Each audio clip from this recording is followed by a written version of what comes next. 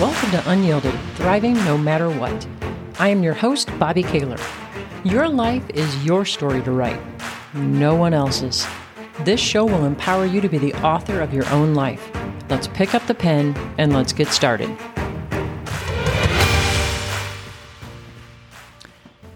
Have you ever had one of those moments in life where you look back and you think, what was I thinking? On October 21st, 2020, the massive East Troublesome Creek fire tore through our neighborhood.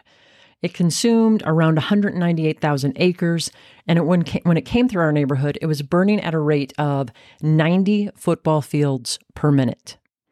During the evacuation, as I was driving on the only road out, and I could see the fire approaching, the thought entered my head, are we going to make it out before the fire gets to the road?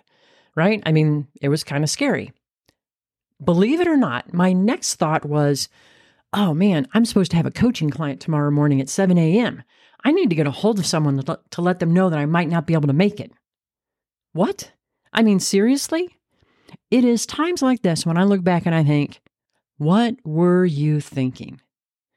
Within 2 days, while living out of suitcases at a friend's condo and not knowing yet if we still had a house or not, I had made a makeshift office up, out of this spare room at this condo, and I was running and conducting client calls as though nothing had happened.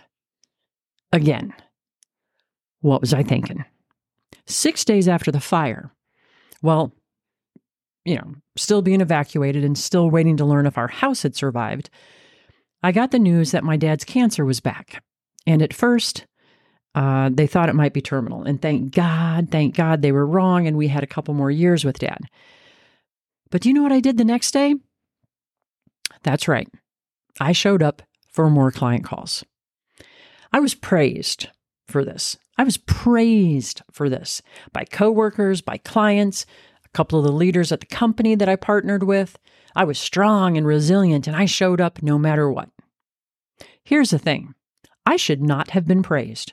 Someone, myself included first and foremost, should have been smart enough and brave enough to say, are you taking care of yourself? Or how are you taking care of yourself? You just went through like the second largest fire in Colorado history, and I believe it was the second fastest moving in U.S. history, and you're still pushing through this? Some things maybe we shouldn't be pushing through them. And I'm saying that even though pushing through things is one of my superpowers. What I can say is that on the outside, I looked fine. But on the inside, looking back, I know I was really hurting. And worse, I think I was scared. Something that many of my guests here on this podcast have talked about is that our trauma cannot be ignored. It has to be healed. Otherwise, it takes a toll on us. And true, on the outside, man, I kept all of my commitments.